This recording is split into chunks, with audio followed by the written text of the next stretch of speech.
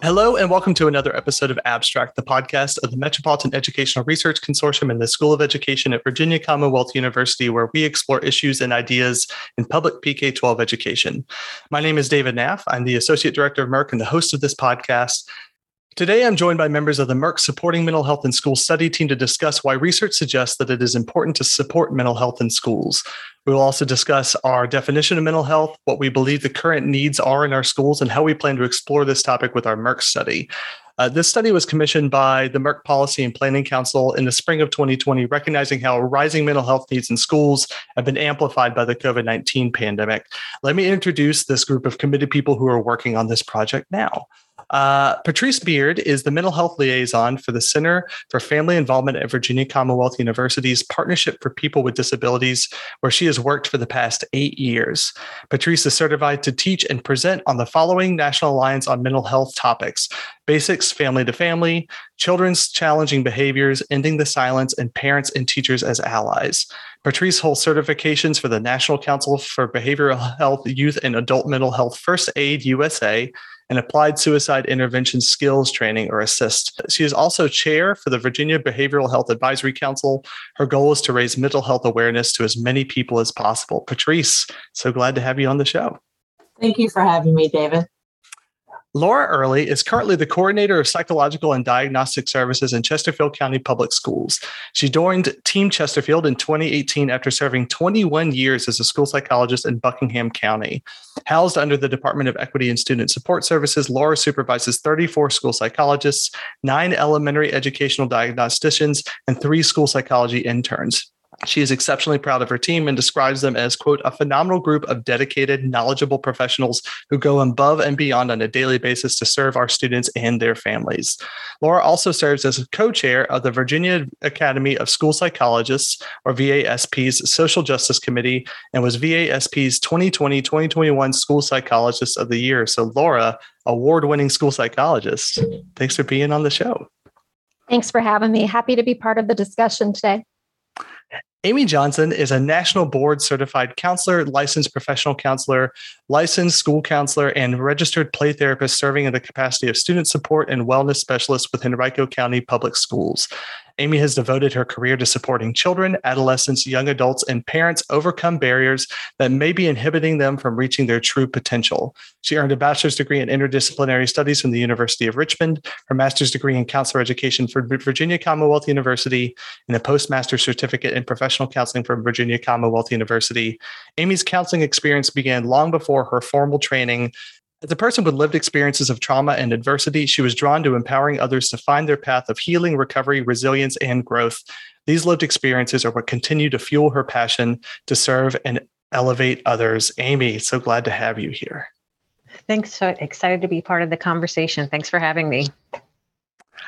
Matt Schenker is a mindfulness-based counselor and philosopher. Matt is the head of experience for Pathly Incorporated, a digital health company that is reimagining and revolutionizing the business of well-being support. Matt spends much of his time consulting with schools and businesses to reshape their cultures to be needs-based and trust-driven while exploring concepts such as mindfulness, burnout prevention, neurobiology-based behavior management, values-driven leadership, and empowered well-being. His life's work is to help build systems that empower people to live their fullest lives. Pathly is super cool. Matt he showed me a little bit of a preview of this before. So Matt, really glad to have you with us. Thanks, David. As always, happy to be with you and excited for this conversation. Erica Daniels is a school counselor at Vernon Johns Middle School in Petersburg City Public Schools. She has 15 years of experience as a school counselor in both the middle and high school setting. She is the president-elect of the Richmond Area Counselors Association and member of several other counseling associations. She is a doctoral candidate at Regent University in counselor education and supervision, as well as an adjunct professor for Regent University. As a leader in her school community, she is a member of the social emotional support team in Petersburg City Schools and is passionate about the social emotional well-being and mental health of students. So doctoral candidate means you're working on dissertation. You're also a veteran of this podcast. This is the second time you've been here. So Erica, welcome back to the show. Yes, David, thank you so much for having me again. I'm really looking forward to our time today. Yeah, thank you for taking a break during your dissertation to talk to us. You're very welcome. And then Felicia Friend Harris has been speaking life and healing into her students, families, and colleagues of Richmond Public Schools for 18 years as a school psychologist and lead educational diagnostician. In her professional capacity, she daily engages individuals who are struggling with the impact of trauma on their lives. She speaks life into their darkness and equips them with the skills necessary to cope and promote a life of mental and physical health. Committed to individuals thriving, Dr. Friend Harris passionately seeks to improve social emotional skills, mental health, and promote social justice. An educator at heart, she is an adjunct psychology professor at Virginia Union University. Dr. Friend Harris, so glad to have you here. Thank you, David. It's wonderful to be with you today. I'm really blown away by this group of people that we have here for this conversation today. I'm energized to start talking about mental health. And I should mention that in my former career, I was a high school counselor. It's still my favorite job that I've ever had, also the hardest job that I've ever had. And I'm sure a lot of people on this call could really resonate with that. And just to sort of level set, to set the stage, I've got a question for everybody, which is really the crux of what we're talking about today. Why is it important to support mental health in schools? David, I can jump in and start our conversation today. For me as a school counselor and having been in this profession for over 15 years, I have seen the changes in the students that I've worked with. And so it's really important for me as a school counselor who is passionate about supporting students academically in their social emotional development and also with career development to spend time understanding where they are, where they come from, their history, their background, and supporting their mental health and well-being. I believe that when we think about where we are today with the global pandemic and the impact that it's had on our communities, yet alone our schools, we are definitely seeing an increase in mental health needs that our students are exhibiting, and not just our students, but our teachers and our staff as well. But in order to get to providing that academic support and the development of our students, we have to address the mental health needs that they bring into the school building, into the classrooms, on the school buses, in the cafeteria. Like, we have to understand that and provide opportunities for them to grow and develop socially and emotionally before they can receive anything that they are to get in the classroom from their teachers. I agree with you wholeheartedly, Erica. And I would just add that school is the one consistent location where students are coming into contact with staff who are trained to recognize signs of mental health concerns.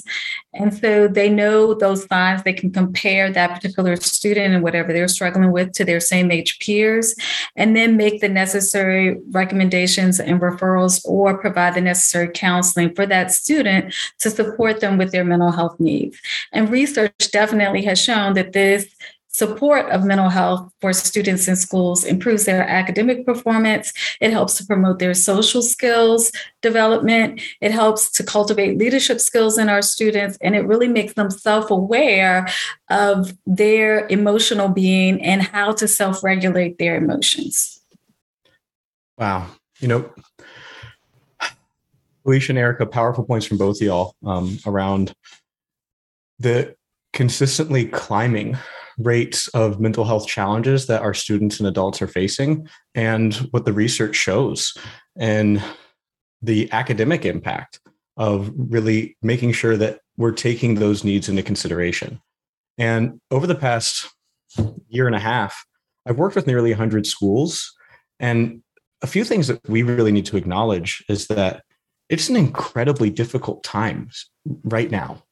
We are in the midst of multiple crises. And so the number one concern or criticism or complaint that I hear from educators when I'm holding an event of some sort, or when I come in and I'm working with a school for the first time, is something along the lines of, we really shouldn't be having conversations around children's psychological safety, emotional needs, or how teachers could serve those needs better, because educators are already so tired and they shouldn't be expected to do any more. And so I think when we're talking about the why behind why we talk about mental health needs, it's important for us to look at this criticism and this frustration. And I tend to have three responses to it. The first response is compassion. In Gallup surveys done evaluating self-reported levels of stress across occupation groups before the pandemic, K-12 educators were right there at number 2, right below nurses. And now it's only become more stressful. So the job of educators today is hard. And there is immense space for improvement in how we support and empower our educators. So 1, can we acknowledge that? 2, talking about children's neurobiological, psychological needs does not waste time. Those conversations empower educators with the ability to more effectively attend to psychological safety, fears, and feelings on the front end, making the learning experience more effective so we spend less time on academic, behavioral, and psychological intervention in the back end. If we build systems that are rooted in understanding how people are wired, then teachers would have more time and be less tired. We need more of these conversations, not less. And finally, we don't get to opt out of conversations about best practice if we're an aerospace engineer, a brain surgeon, or an explosive disposal specialist. Why should we get to if we're an educator charged with taking care of and developing the hearts and minds of our youngest human beings? Matt, that's so well said. I completely agree with so much that has been said thus far. Even though we're primarily educational entities, we do have a responsibility. And we know the research shows us that mental health issues do interfere with learning, and providing comprehensive mental health services really makes sense in our schools. I also think about our schools as small communities. And within those communities, we already have really critical and valuable relationships. And I think about those natural opportunities that come up to practice skills that we might be using. For example, with anxiety, a student is naturally going to have opportunities to speak in front of the class, to make a new friend. And our social workers, our school psychologists, our school counselors are already there and in those settings with them and have the skill sets. I also think about equity. School is a place where our students are. And so they bring not only their backpacks and their books and their physical selves, but they also bring any past traumas or mental health issues. And as you so eloquently put, we need to address those in order to get to the learning piece. But in some of our rural areas, we don't even have the infrastructure to be able to provide access to community providers and or to have reliable internet access for even some of the virtual support. So I just think it's an opportune place to support students. Kind of piggybacking on exactly what you shared, Laura, is that accessibility piece. So many times when we hear why aren't our students accessing mental health supports, it's time constraints, it's transportation issues, maybe there's financial constraints, or there's not access to providers, but the school provides that. So we house all of these things within our schools. And so being able to provide that and take that holistic approach on really, truly growing and supporting our young people. Yeah. Listening, you all are making really good points. I know when we talk about mental health, early intervention is key for everything. And that has been proved over and over and over again. But we seem to keep falling into being into the reaction mode of mental health. Because like you said, we know that children who have poor mental health have a higher rate of dropping out of school, have a higher rate of suicide, have a higher rate of lower grades, low scores. And for some of our children, like you said, with the overall wellness of children in schools and how schools play that role of whether that's feeding them breakfast, feeding them lunch, making sure those things for our rural communities and people below a certain income, that same thing is for mental health. Not everybody's home is their safe place, right? There could be a lot of stuff going on at home, and it's a great opportunity for teachers and school administration to catch something if they know the warning signs and they're taught the warning signs and they can catch something that can really make a huge difference. So I think it's really important. Right. That's an important point, Patrice. And I can't imagine a setting where you have a better opportunity to engage in early intervention than the school. Like, at what place would somebody who's that age be that proximal to caring adults, right, where they're actually able to intervene on their behalf? And some of the research that we've accessed And red related to this show estimates as high as K-12 age students are 21 times more likely to get the mental health support that they need in schools than outside of schools. So it just really speaks to how important it is for us to actually specifically focus on this in schools. And Matt, you've been a big advocate during our work on this study design for us to have a common definition of mental health to really clarify what we mean when we're talking about mental health. And so let's talk about that right at the onset here. What is our definition of mental health that we're using for this study? And then what sources did we use and how did we ultimately end up arriving at this definition?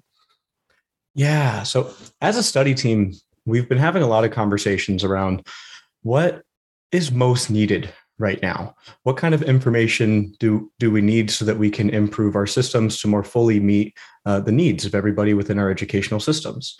And a huge pressing need that we've continued to return back to and that Merck has been talking about for a long time is the mental health of students. And we know that the data is showing that mental health disorder is continuing to climb. Rates of depression and anxiety are continuing to climb.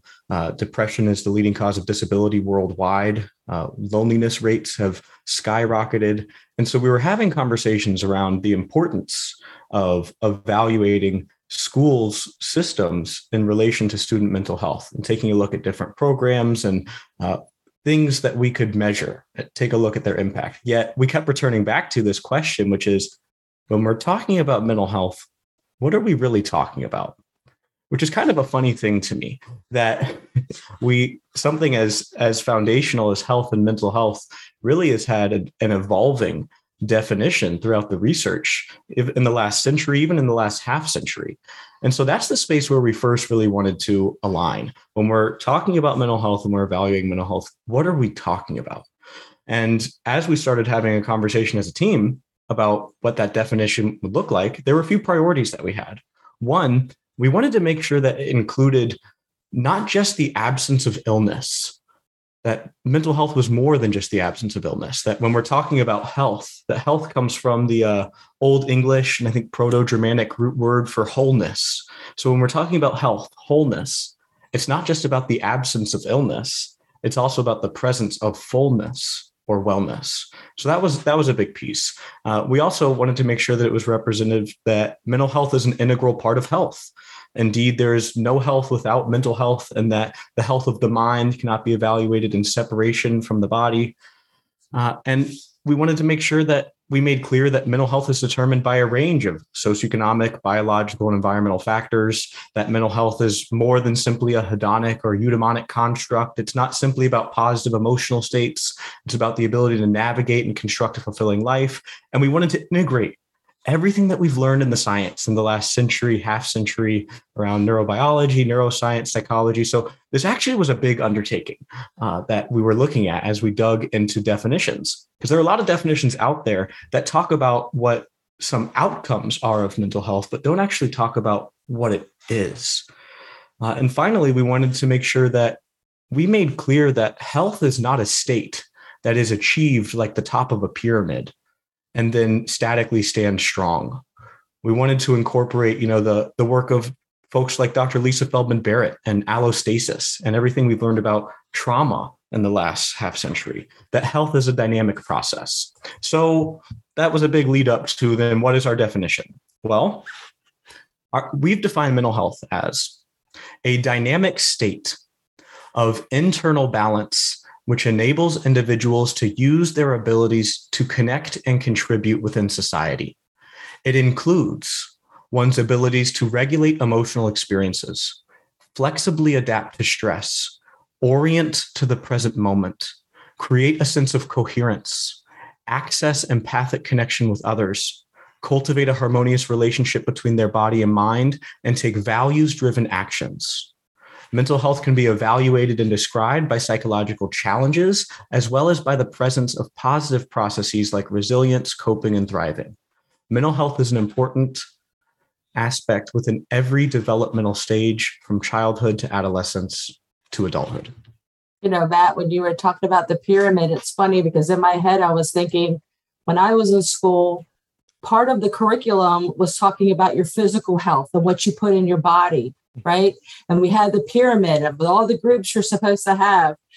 And I thought, wouldn't that have been incredible along with that they taught that mental health piece and strategies and things on that pyramid that we can do, like meditation and mindfulness and things like that. Something that simple that early on where it's just embedded. Yeah. And Patrice, I in the conversations we've been having on the study team, a big piece around why we wanted to define mental health was because we kept seeing research that was showing how stressful it can be for educators, that they are aware that there are increases in student mental health needs, but there is actually greater ambiguity about what those needs are and how they can meet them. And so really empowering educators with a definition of mental health so that they can have more of those exact conversations. And I think some of that research that we accessed, Matt, was kind of a wake-up call too, because it would show things that it seemed to be that some of the educators who were surveyed, for example, might say that they didn't feel like it was part of their job necessarily to meet the mental health needs of their students, maybe because they were working from a definition of like clinical stress, depression, anxiety. But our mental health definition in response to that is that it's this more holistic. There's positive aspects of it. There's thriving and wellness aspects of it too. It's developmental. It's not this sort of discrete state that can be sort of an inherently negative thing. Everybody has mental health needs. That's kind of what our philosophy is with this study. And Amy, I'm curious, in your role at Henrico, how does this definition that we've come up with resonate with your work in supporting students in your division? You know, I think Matt did a great job summing it up perfectly when he stated mental health in general is wellness. It's really about a wholeness or fullness that is integral and explicitly linked to overall health. So thinking about this from a division-wide perspective, Henrico worked to develop a strategic plan that really guides the work that all of us do within the district. I personally appreciate that there is a direct focus on creating a safe and supportive climate for all individuals within Henrico. And more specifically, we have an objective within our strategic plan that focuses on ensuring that students will have their social and emotional needs met. So thinking about the question of how does this resonate with the work we do to support students, it really begins with ensuring that we're considering our staff's overall wellness. If our adults are not well, then we cannot expect them to lead this really important but difficult work. And in fact, adult wellness was a component of our 21-22 leadership roadmap. And this is something that is constantly being evaluated by our division leaders. We want to know how we can best support our teachers and staff, because when they experience mental health and wellness, naturally this is going to translate over to our students and our classrooms. And then from there, it's then thinking about how is it that we can best support our students' social emotional needs. And of course, depending on the student's age, developmental stage, and overall needs, this may look a little bit different, but it's really the mindset that supporting our students' social emotional health and wellness is the work that all of us do collectively. It doesn't matter what role you hold within the district, we all have an integral piece in working to support successful outcomes for all of our students. Absolutely. And Henrico is such a large school division. I know that's a lot to oversee the mental health needs of all of the students and faculty that are in that division. And a lot of this really happens at the school level. And Erica, I'm curious from your perspective in Petersburg. So considering our definition, what role do school counselors play in supporting student mental health? And how has your role changed since the COVID-19 pandemic?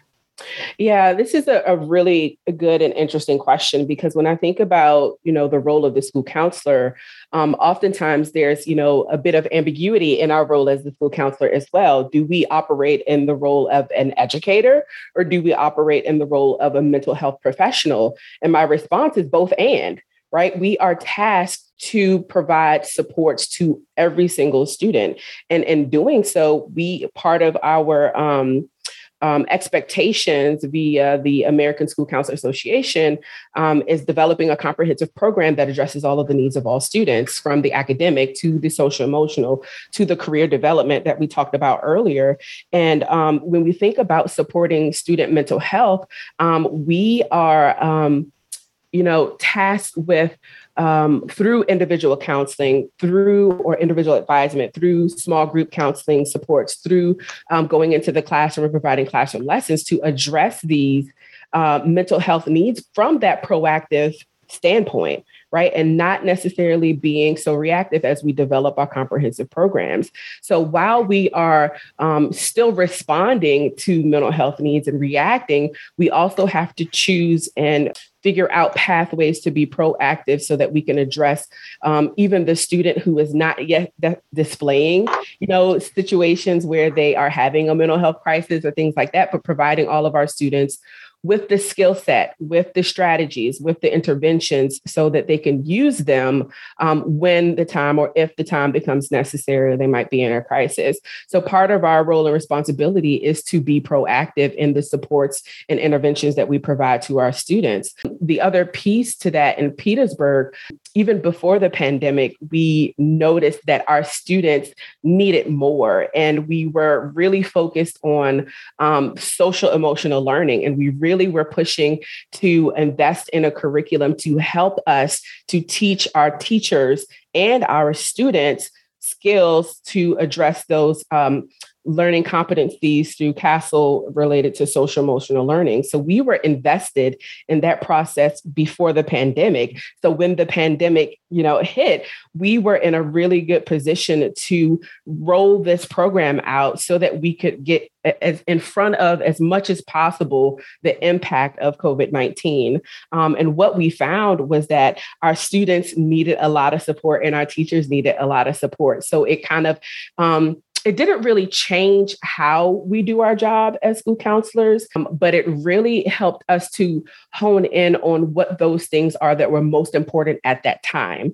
And that was providing social emotional support and mental health support to our students. And we had to work creatively and collaboratively to do that. So it wasn't just the school counselor's job. It was the school counselor, the behavior specialist, the social worker, the school psychologist. And so we worked together with that social emotional support team to provide opportunities for our staff and provide opportunities for our students to learn those skills and to monitor the usage of our social emotional learning platform. So everyone in our district is receiving the same thing in the same way to be proactive in providing supports to our students that address that mental well-being that we were talking about earlier.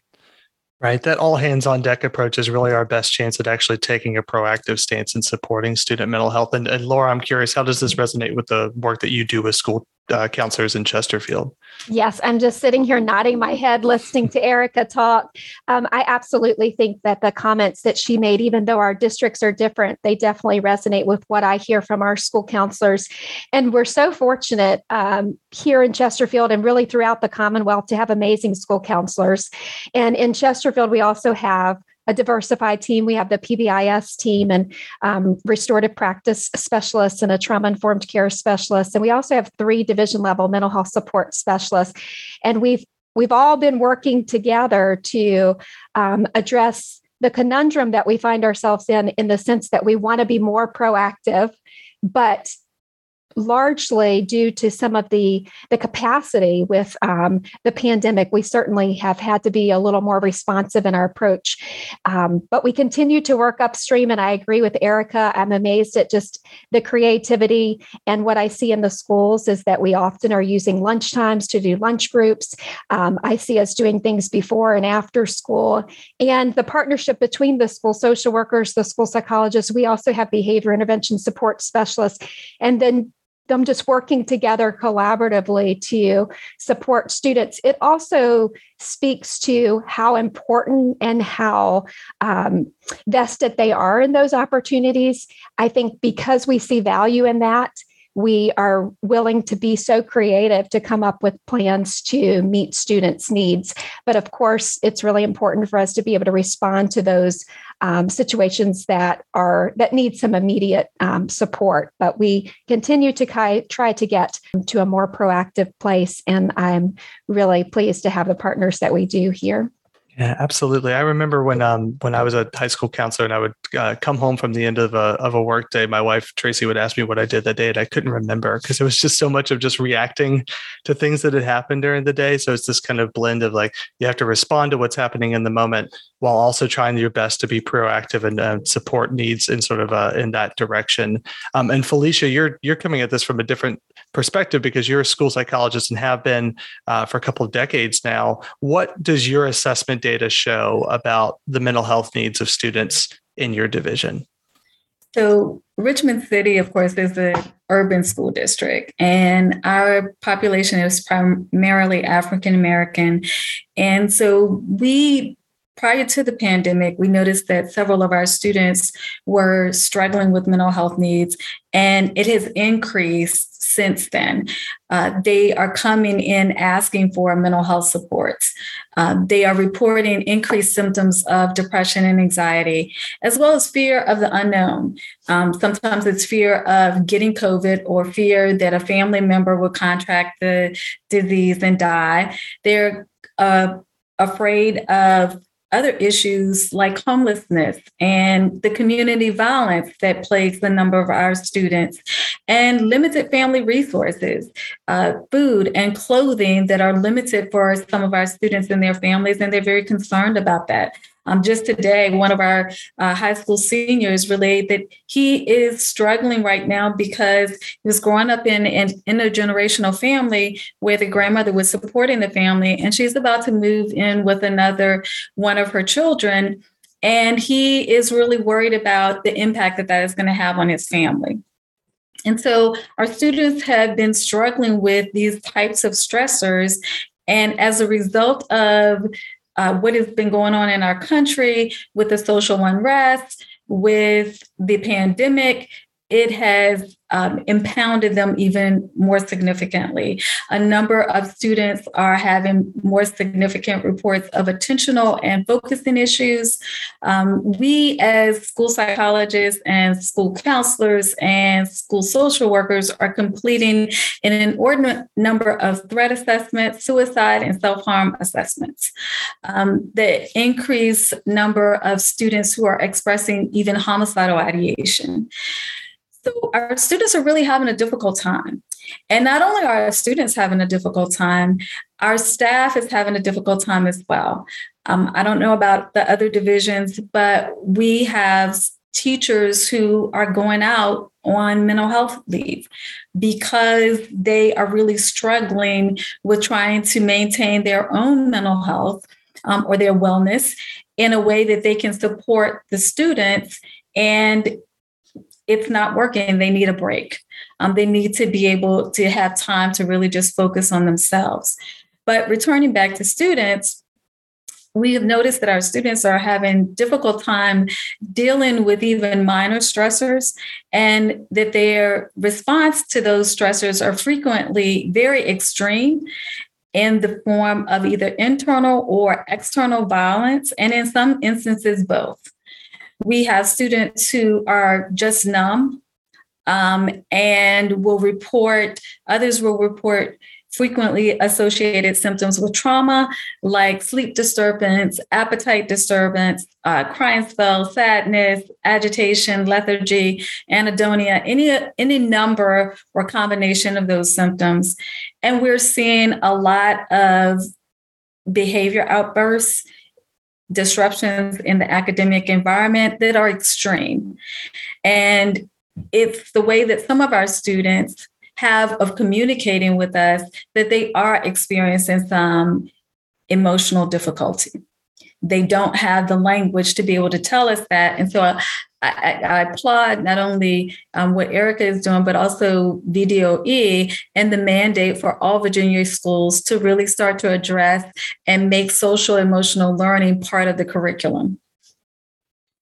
Yeah, absolutely. And so much of what you just shared, Dr. Friend Harris, really resonates with a lot of the research that we've been doing in our center. We've done a lot of reading and produced a couple of pretty in-depth literature reviews on this topic. And it's the same things about like very clear increases in diagnosed anxiety, depression in our students, increases in externalizing behaviors as well. But what you said that really resonates with me is the research really makes it clear that low-income families and communities of color have been disproportionately impacted by the pandemic, and by extension have likely had their mental health disproportionately impacted. And so our school divisions that are racially segregated and higher poverty are going to be in need of particular support. So the work that you're doing is so important. And Patrice, I'm curious, in the work that you do at the Partnership for People with Disabilities, you deal with a lot of data. How consistent is what Dr. Friend-Harris just shared with the data trends that you see in the PPD? Well, obviously, she's spot on. Dr. Harris, I know it's very sad to hear, and I have to say something. That's just so sad to hear that our teachers and our students our children are suffering like that. I think we were at home for so long and virtual learning for so long, and a lot of our children, I think, and our teachers were suffering with that, or it was an adjustment. But we did it, for 2 years, maybe, some of our school districts, maybe some longer. And then now it's time to go back. And I think sometimes what we forget is that for some people, that virtual land was a great place to be. Some of us like to be alone. They like to learn virtually. They don't like to be with all these people. They feel safe in their home, right? And so what I'm seeing is an increase in anxiety, an increase in depression, and I've had quite a few cases where children just don't want to go back, and they're having a hard time getting acclimated back into school, whether it be because of their disability, they don't want to wear a mask, or they can't wear a mask, or they don't understand that. Now that masks are going away, some kids are afraid because they want to wear masks, depending on what's going on at home. Sometimes I think the anxiety and at home from parents and the stress they put on their children, and their children carry that, and that's a burden that they carry as well. So for sure, there's an increase in depression and anxiety, and I'm seeing a lot of places where there needs to be a placement for the child, or a compromise on how often the child goes to school because of that. So, yeah. David, if I could add, one of the things that Patrice just said about those social interactions in middle school, middle school is a very interesting developmental time for a lot of students.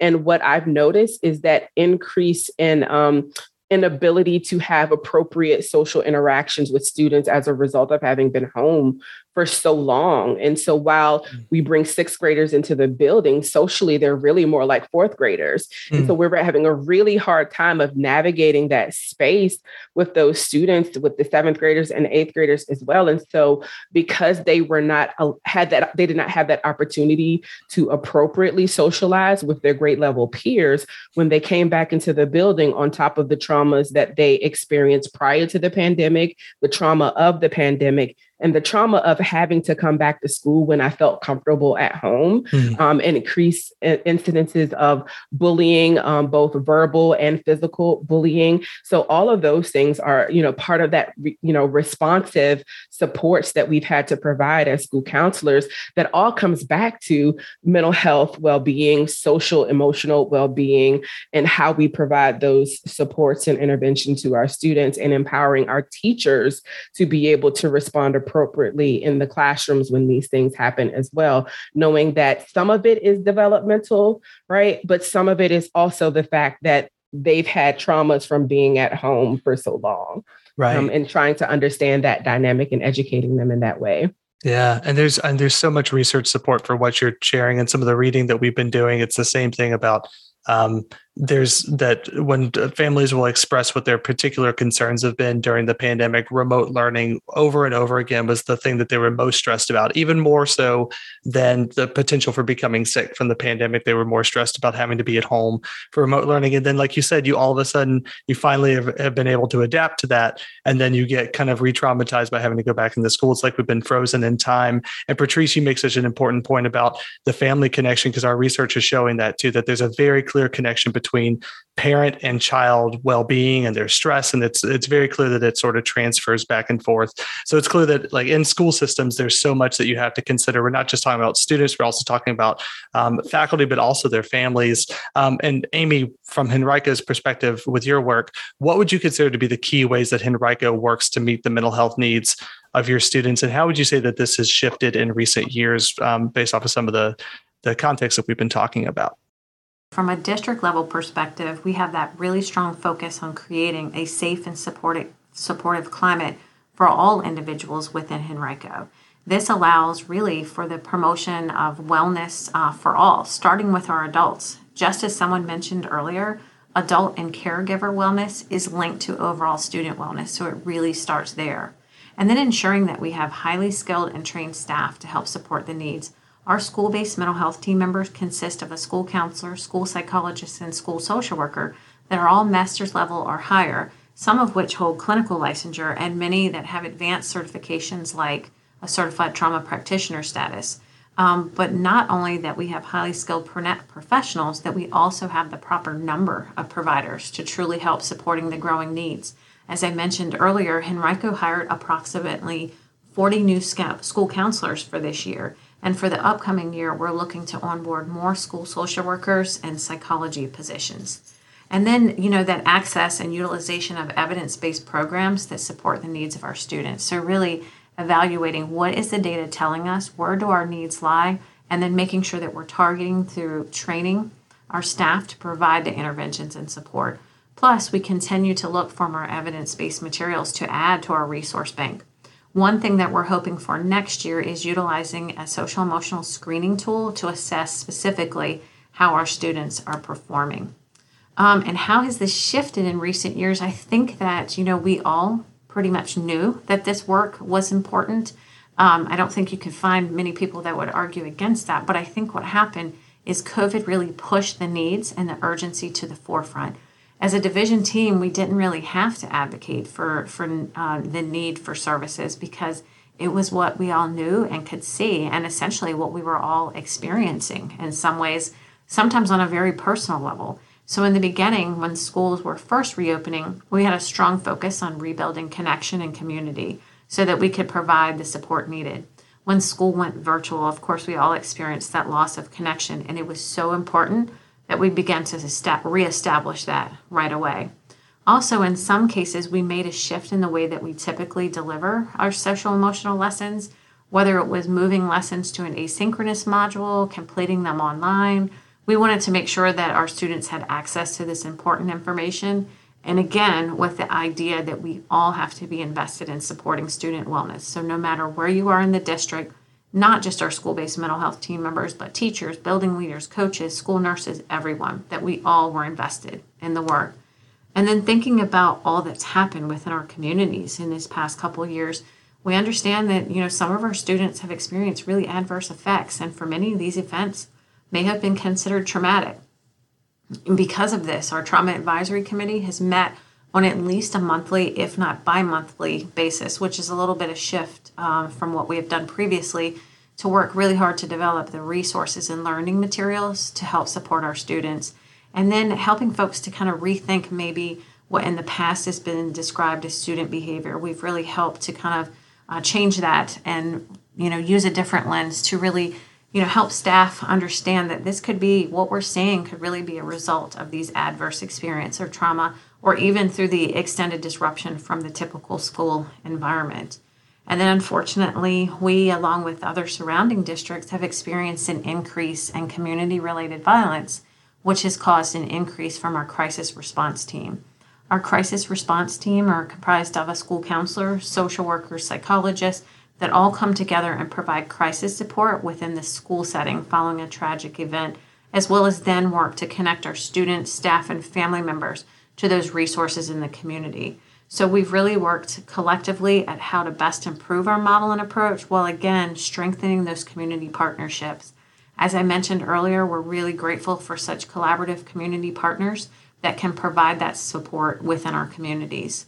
And then, as others have mentioned, we've also seen an increase in suicidal ideation, to which our school-based mental health teams, are there to utilize an evidence-based screening tool to help assess risk and then connect with parents and caregivers to arrange support. This has been essential to connecting our students to needed services. And then I'd really love to highlight that students became the leaders and advocates in this work. One bright spot that maybe came out of COVID was that it really helped normalize discussions about mental health and the need to have these really important conversations. In fact, many of our students have been really leading these conversations. We've actually had some reach out to discuss starting mental health advocacy or awareness groups within their school, or offering suggestions on how to best meet student mental health needs.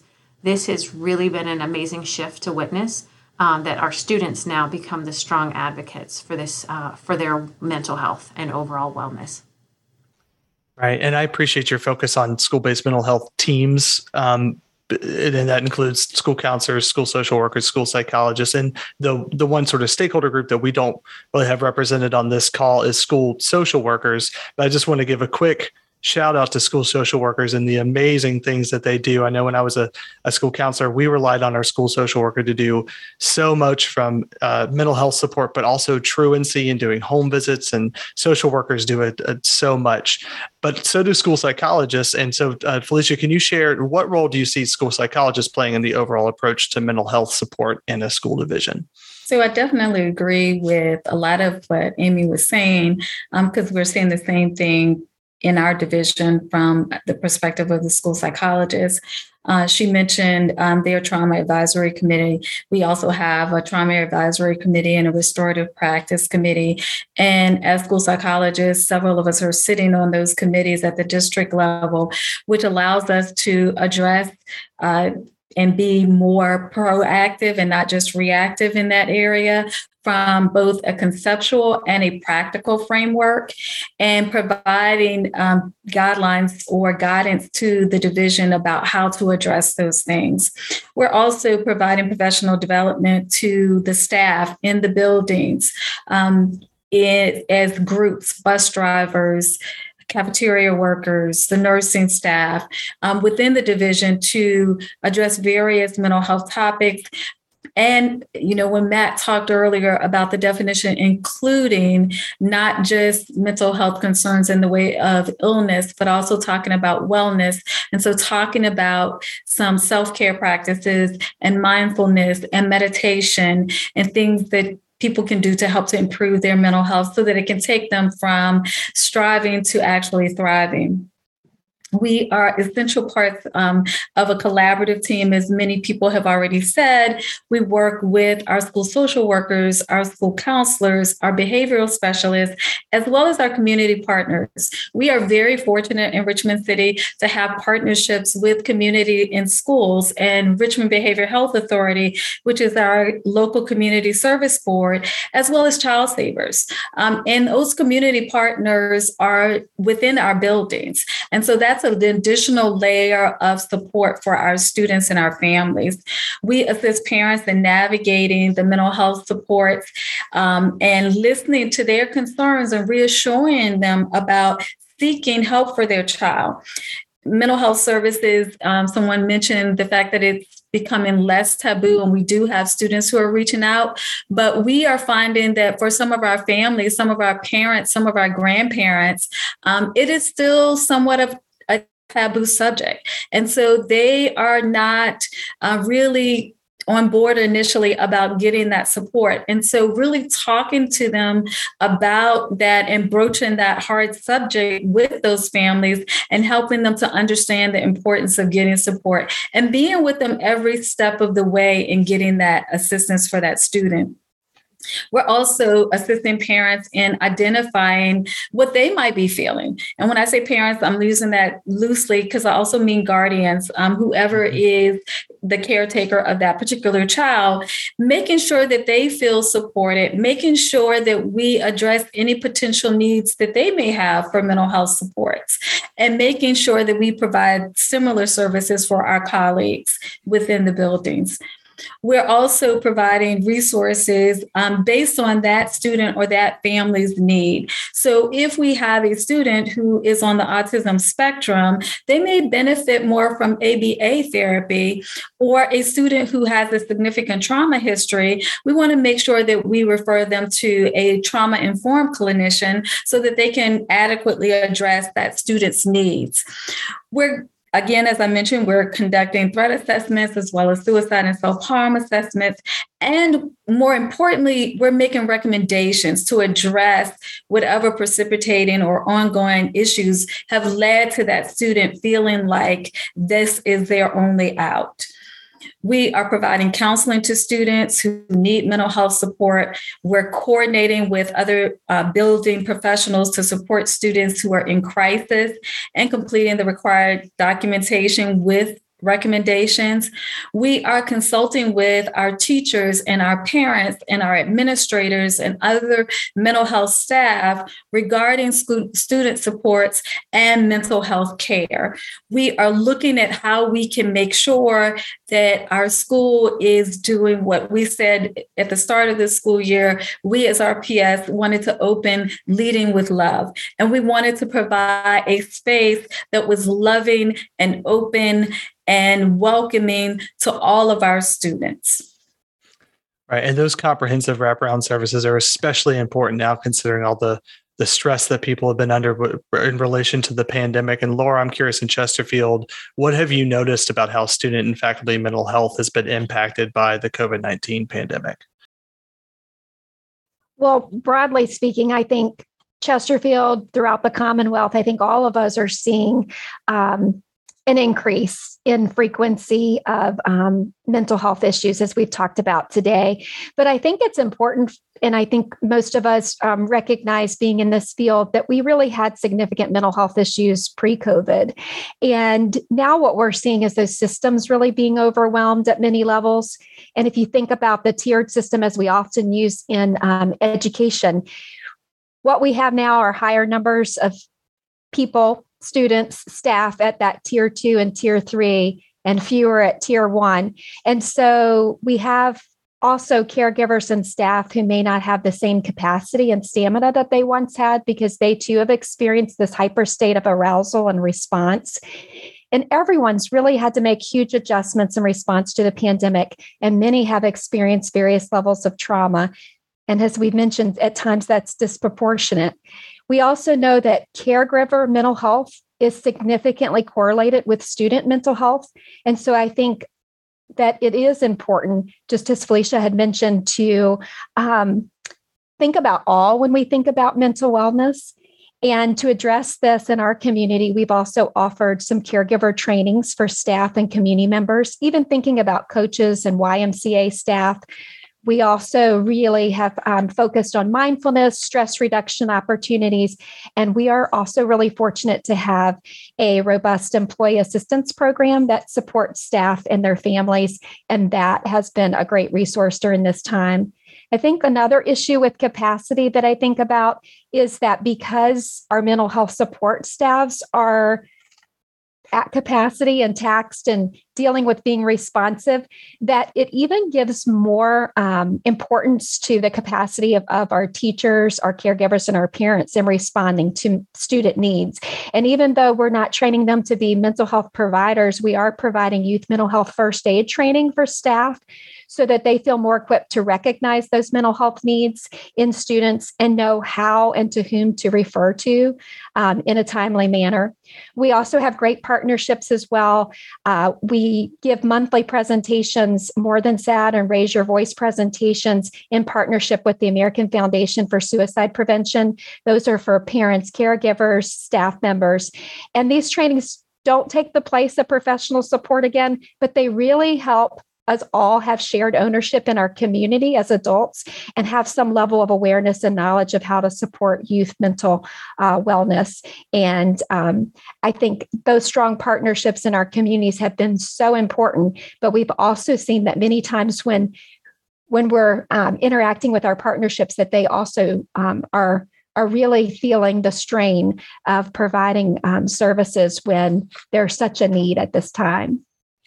Right. Those community partnerships are so critical. And I also think you make a really important point about how, given the rising mental health needs and the current capacity issues, that it's going to end up falling not just on school-based mental health providers. That's sort of a working theory of our study too, is that teachers are going to be tasked with meeting the mental health needs of their students in at least some capacity. So it's something that we need to make sure that everybody's sort of emotionally and professionally prepared for. And Matt, you have these kinds of conversations across the country. How does what Laura just shared resonate with what you've noticed in your work in schools and districts in and out of Virginia?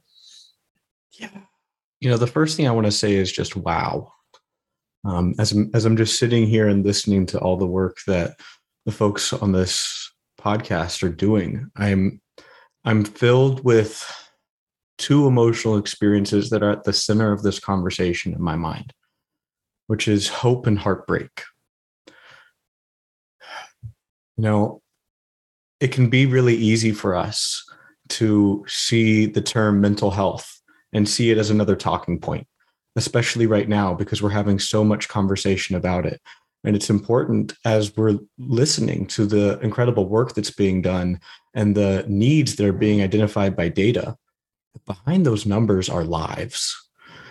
And we have a lot of lives that are really hard right now. And so the first thing I'd say is I'm sitting with this sense of inspiration, as well as this gut-wrenching heartache.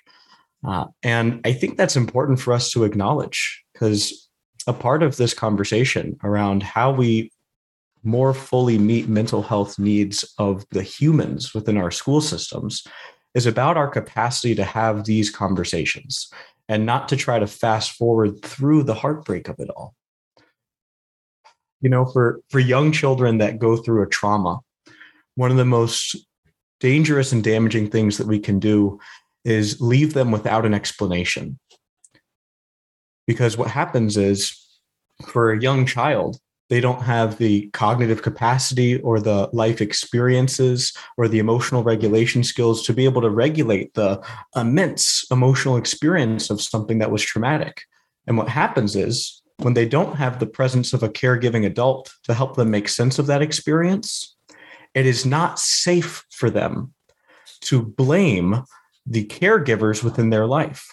However, for simplicity's sake, in order for their brain to create coherence of what has happened, there does need to be an explanation. And for young children, what that often creates is a black and white explanation that this is somebody's fault. And if it's not safe to blame the caregivers, then that means it's my fault. So by not empowering people with conversations, what we do is we perpetuate shame. The belief that there's something inherently wrong with me that makes me unlovable, that the painful thing is my fault. And so there's something really powerful just about having these conversations, about acknowledging that this is difficult, about leaning into these questions, whether you're a classroom teacher, whether you're at the district level, whether you're a parent. This is incredibly difficult, and this is something we've been struggling with for a long time. And so across the country, that's really what I'm seeing. I'm seeing people struggling with this question, and I'm seeing schools and school districts seeing what folks have described here today: increase in trauma symptoms. We're seeing scattered attention, depression, anxiety, behavioral outbursts, rapid increases in suicidal ideation and suicide and self-harm assessments. And we're seeing systems that are overburdened by these needs. And amidst that immense difficulty, we're seeing mental health professionals and educators lean into creativity and collaboration. And we're seeing amazing new innovations in how we meet some of these needs. And what I'm really seeing, what really inspires me the most, is we're seeing classrooms and schools and school districts starting to ask the question, is all of this just the responsibility of our school counselors, our school psychologists, and school social workers? Or is it possible that actually within our schools, we have mental health professionals, and that every other person there who's charged with taking care of a child may not be a mental health professional, but everyone is a mental health support? That we know our deepest psychological drive as human beings is that we are neurobiologically hardwired for connection. And that means that our schools are hopeful places. That if we can empower our educators with an understanding of our neurobiological needs, of understanding more about the nervous system and how to create environments that help children regulate their nervous systems and label emotions and have conversations about their experiences, it's not just that we no longer perpetuate disconnection and disorder. We can actually create environments that promote health and well-being. And that's what fills me with inspiration, that we're having more of these conversations. It's heartbreaking that we're having these conversations because of the immense difficulty, but it is so exciting to see that we're having more of these conversations and that we are open to making some of these innovations that, quite frankly, our schools have needed for a really long time. 60 years ago, the Harvard labs created theories of behavioral modification that were amazing at the time and were cutting edge. And a lot of our narratives and the designs for our structures within our society are still rooted in that science from decades ago and have not been updated to what we have learned about neurobiology and psychology. And what I'm seeing across the country and what I'm seeing within our region are educators and mental health professionals who are now pushing us forward to align our systems with what the science says. It's really powerful, Matt. And I'm also really blown away by just the amount of sort of wraparound services that are being offered in our school divisions that have been shared here. And I'm sure that's really just scratching the surface. And I also appreciate you mentioning the connection with caregivers. Patrice, this is really the heart of what you do in your work. What do we know about the role that families play in the mental health of their children? And how can schools best partner with parents in support of the mental health of their students? I think the key word there is partner. And what I'm thinking about is partnership, collaboration, communication, empathy with one another, because it all boils down to that. It's not what's wrong with you, it's what happened, right? Us in the mental health world, that's what we want to focus on, what happened. Not what's wrong with you, why did you do that, but what happened. And I think faculty, I think schools, and I think parents are equally responsible for asking one another that question. I think probably, in my opinion, and this is not every circumstance, families probably play the primary role for the mental health, right? But not always, because sometimes those mental health issues start from home. On a personal level, for an example, 15 years ago, my brother had passed away, before he passed away, I was caring for him. He had leukemia. And I was caring for him and I was trying to take care of my children. And my husband traveled. I was trying to do all of this, right? So I would take them to the bus, get them to school, come home, take care of my brother, get them back. It was just all, on. And I didn't think to mention anything. And I noticed my daughter was coming home and her hands were raw. Like just raw. And I couldn't figure out what was going on. And I would put lotion on her hands and try to soothe her hands. And this went on for a bit. And finally, I went into the classroom to talk to the teacher. And it was flu season and everybody had antibacterial solution on their desks for flu season because teacher doesn't want to get sick and have it spread through the class.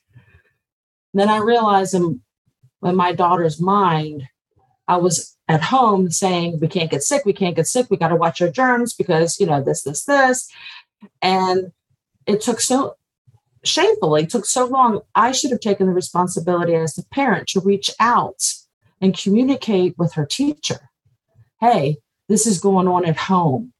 If you notice anything, please keep me informed, and I'll do the same. And we can collaborate and talk to one another on that and be a team, to help us support.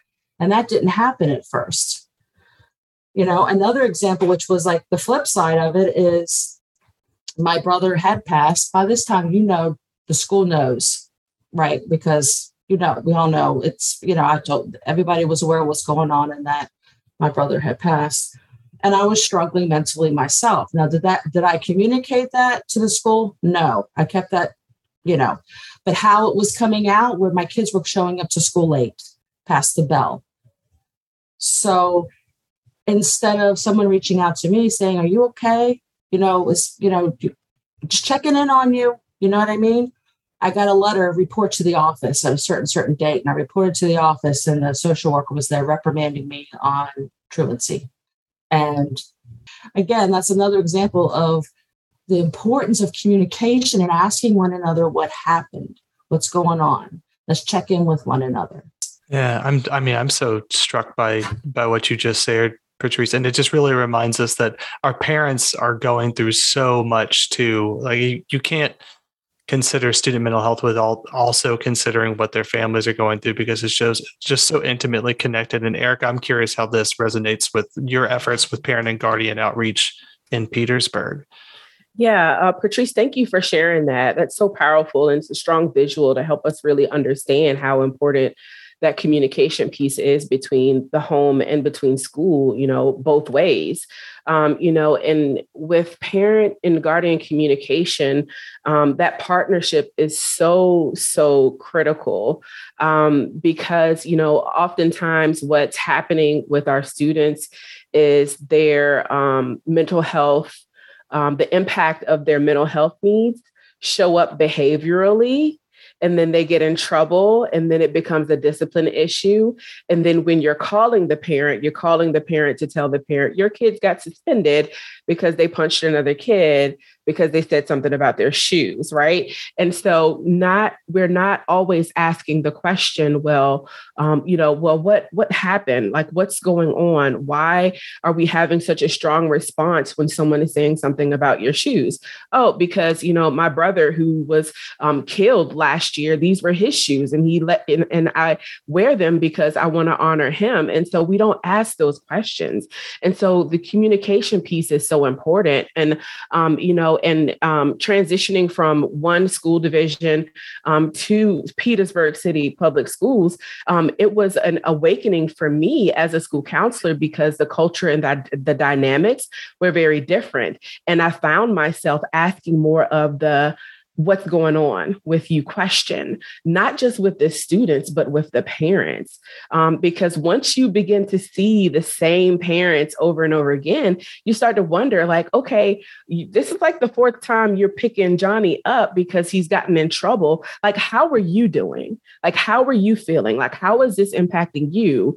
Because you have to leave work, you have other children, and so we begin to ask those questions, and parents will kind of feel that sense of relief because I've been carrying this weight for so long and no one has ever thought to ask me how I'm feeling. And so that partnership is really important. And I, in my practice as a school counselor, I really promote that transparency and that really honest conversation with the parents that I serve.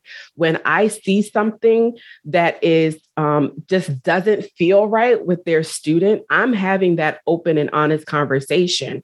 I'm seeing XYZ behavior. It is a pattern, and we're trying to figure out where it's coming from. Like, has there been any changes in your life in the past 6 months? Have you experienced any trauma in your life over the past few years?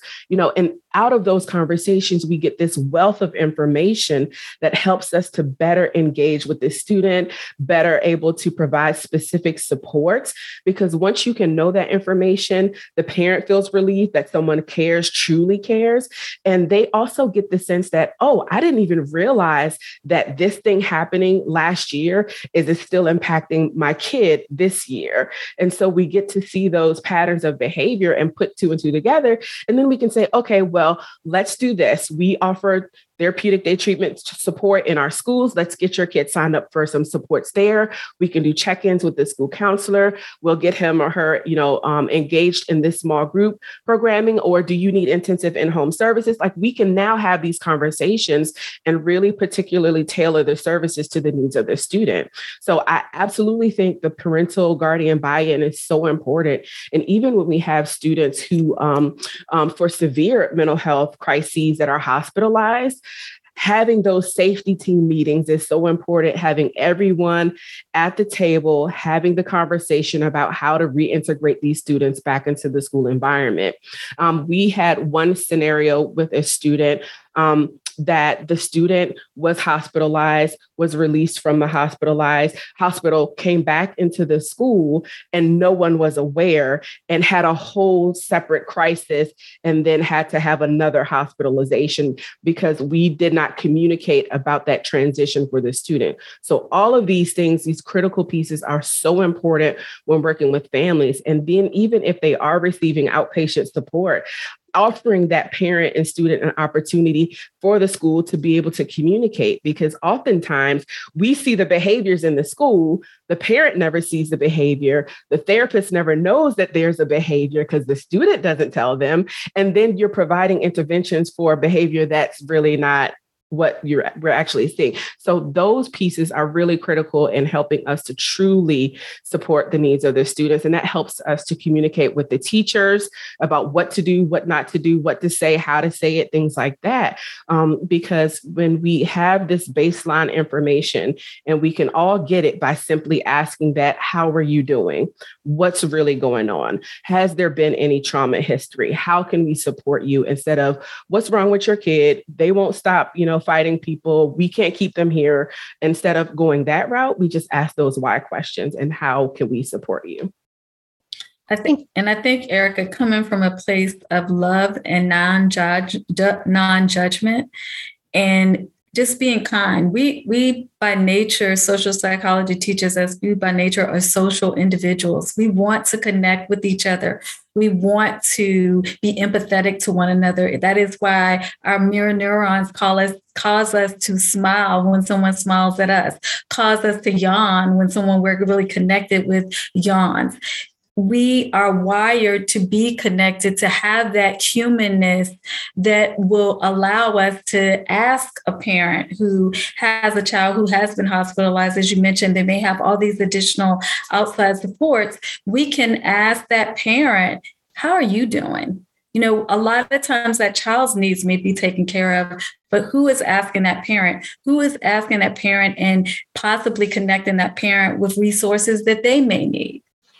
When I talk to and support families and they complain about school or a teacher or something like that, I'm like, you really want to be careful on how you word things and how you approach things.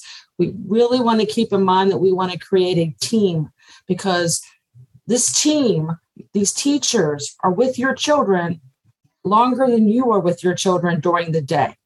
So you do not want to create an us and them situation. You want everybody to be together. Yeah, I think this conversation really speaks to our first point about schools are communities, and those relationships are so critical. And I also was thinking, as we were talking about the physical piece, wow, our school nurses are really an integral part of our mental health team as well.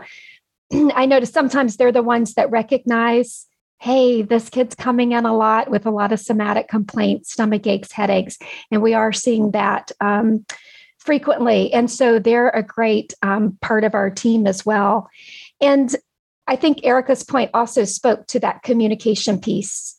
We try really hard to have reentry meetings here, and I know that most of our school systems are trying to do that very regularly. That's so critical because it's that opportune time to set up supports when kids are coming back to school from hospitalization, or if there was a discipline issue or various things of that nature. So I just wanted to give a shout out to our school nurses, and just so much of this conversation really resonates with me and what I'm seeing here in Chesterfield. Yeah, absolutely. Shout out to school nurses and anybody who's in a helping profession in schools. And what this incredible group of people has in common, besides the commitment to mental health, is that they're all on the study team for the Merck Supporting Mental Health in Schools study. And considering everything that we just talked about, I feel overwhelmed. Like, how do you study something like this? We've spent a semester just trying to wrap our head around this issue, and we've come up with a research design. So I'm just going to give a quick overview of what it is specifically that we're planning on doing with this study. And then we're just going to reflect on what it is that we're hoping to learn. So there's three main components to this that we're hoping to accomplish. One is we're going to do a series of 2 literature reviews to see what research already exists out there on a couple of prominent topics that were selected with input from our school systems. One is we are doing a literature review to understand what's the actual empirical connection between students being able to have access to school-based mental health providers, and then what their outcomes are. So, in another way of asking that would be when our school counselors, social workers, and psychologists are able to actually spend time providing mental health support to their students, what are the outcomes that our students experience socially, emotionally, and even academically? And then a second literature review that we're focusing on is research that gives us evidence about what kind of training do teachers receive to support the mental health of their students, both pre-service. So I'm a faculty member in the School of Education at VCU, where we're training pre-service teachers. What kinds of things do we do in our world? And what kind of professional development do teachers receive actually after they've started in their profession as a teacher? Because again, like we've talked about, the belief is that teachers are going to be increasingly tasked with trying to meet the mental health needs of their students. So those are two literature reviews that we have that are going to be coming out from this study. The first component of our actual research for data collection with this, as we've talked about today, there is so much that's happening in the MERC region for supporting mental health of students, faculty, and families in our schools. And so we want to get a good idea about what the landscape is of all of these existing programs and initiatives. And so we're going to be reaching out to school-based mental health leaders in our region and school division leaders who oversee this to get some sort of an idea about, like, what are these actual programs? Can you offer a description of it? Who are these programs intended to specifically support? Are there any kind of targeted interventions? Are they tier 1 through tier 3? And then we're going to collect that information and provide a catalog that's as comprehensive as we could possibly make it, so that we could share all of this amazing work that's being done in our region, provide links to accessible resources, and share it so that people will then see, okay, if I need a program that's specifically targeted towards the mental health of English language learners, I can know that they're doing this in this division, and here's where I can get that access. So we're trying to make a sort of a clearinghouse catalog of mental health programs that are happening in our region.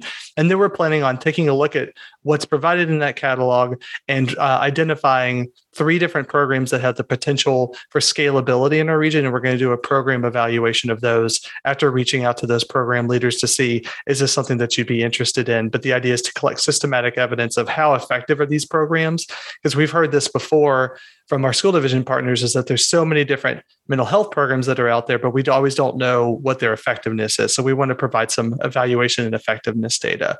So that's the first main sort of research component to our study. And the second thing that we're doing is we're going to be doing a survey of our faculty and staff in MERC division schools to understand their emotional and professional capacity to meet the mental health needs of their students. And so what do we mean by emotional and professional capacity? Emotional capacity means, how are you feeling? Like, what's going on with you right now, especially considering where we are with the pandemic, how you've had to shift with remote and hybrid learning, going back and forth and having to be constantly adaptable. What is your mental health like right now? But also professional capacity. What kind of training have you received to be able to meet the mental health needs of your students? So this survey is going to be asking faculty to reflect on their own current mental health needs, what they perceive the mental health needs of their students to be, and what they perceive their capacity to be to meet student mental health. So we can get this big needs assessment, so we can understand what is the actual landscape of need in our region. But also we're going to be asking these faculty members to provide lots of feedback and recommendations for what are some of the things that you know are helping in your division. What are some of the things that you would recommend as sort of a next step for us to be able to make a more comprehensive and holistic counseling or mental health program in our schools at the elementary, middle, and high school level. So that's what we're hoping to accomplish. We're going to be working on this for the next few years, but we'll be sharing throughout the study our findings, because our goal is to try to inform policy and practice in what is clearly a rising need, and that is mental health supports in schools. And so as members of the study team, as we're wrapping up here, just curious, a quick sort of reaction to this. What are you hoping that we're going to learn from this study that can inform our approach to student and faculty mental health support in the MERC region? I think it's really exciting work that we're doing, David. And anyone that's listening to this, I'm guessing that there are 2 things at least that they're taking away, which is that this is such a big challenge that we're talking about. And there are so many things that we are doing and can do. And so how can we empower people with the information they need to take more effective action, so that the time and energy they're investing is really making an effective change? And so I really see us as providing that information that empowers. And if anybody's listening and they're really sitting with that question, like, well, what can I do? I want to just highlight a few things that I know I've heard in this conversation, which is we've talked about the importance of relationship, that content happens within the context of connection. And so if you're thinking, oh my gosh, what a big challenge for us to figure out how to better support student mental health, we know that every interaction is an opportunity for intervention. And so you can just bring a little bit more energy to establishing presence and trust within relationship with students, which is something that so many of our school districts are doing, finding innovative and creative ways to help students get that connection. And as far as programs and systems and techniques and strategies that are most effective, the truth is right now we have more questions than we do answers. And so the most important thing we can do is continue to ask those questions like we are with this study so that we can get more and more effective answers. I think when I think about what I'm hoping to learn from this study is ways that we can simply, and I say simply, it's probably way more complex than that, but broaden the scope of impact of addressing mental well-being and mental health and mental wellness for our students and our teachers. And, mental health is the responsibility of all of us, and every person's role in it might look different, and that's fine, but it is a responsibility of all as we support our students toward academic success and achievement as well. And so as we engage in that process of responding and that process of being proactive with the supports and interventions that we offer, we want to, we talk about the VTSS, that triangle, we want to flip that thing back right side up, because right now we're providing a lot of those intensive supports and services to a broad spectrum of students. We want to flip it back so that we can begin to catch up to this process of being proactive and providing those supports and interventions, and respond to the ones that need to be but be more proactive so that we can right the triangle, if you will. I had two things. What I hope to learn, I think we all know this, but to have proof, if you will, is that mental health is equal to physical health. It's just one and the same. You can't have one without the other. And how important that is. And to have healthy mental health, healthy physical health, it directly affects academic outcomes, success in school.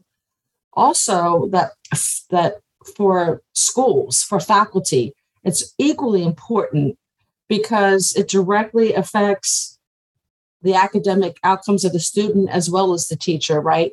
If you have a teacher who's really struggling with mental health, that behavior, unfortunately, gets trickled down. And in the same case, I'm just thinking, I'm going backwards in my tier because I feel like, and then above that is administration. Like administration has to get on board so all these things can take place, right? So that's what I'm hoping that we can, this will help with that. I think one of the things that I'm hoping to gain is kind of like that concrete data or information to kind of show what we kind of already know and what we experience on the daily. We know, how hardworking our school-based mental health team members are, our counselors, our psychologists, our social workers. But what would happen if we really clear that space for them to focus solely on supporting our student mental health?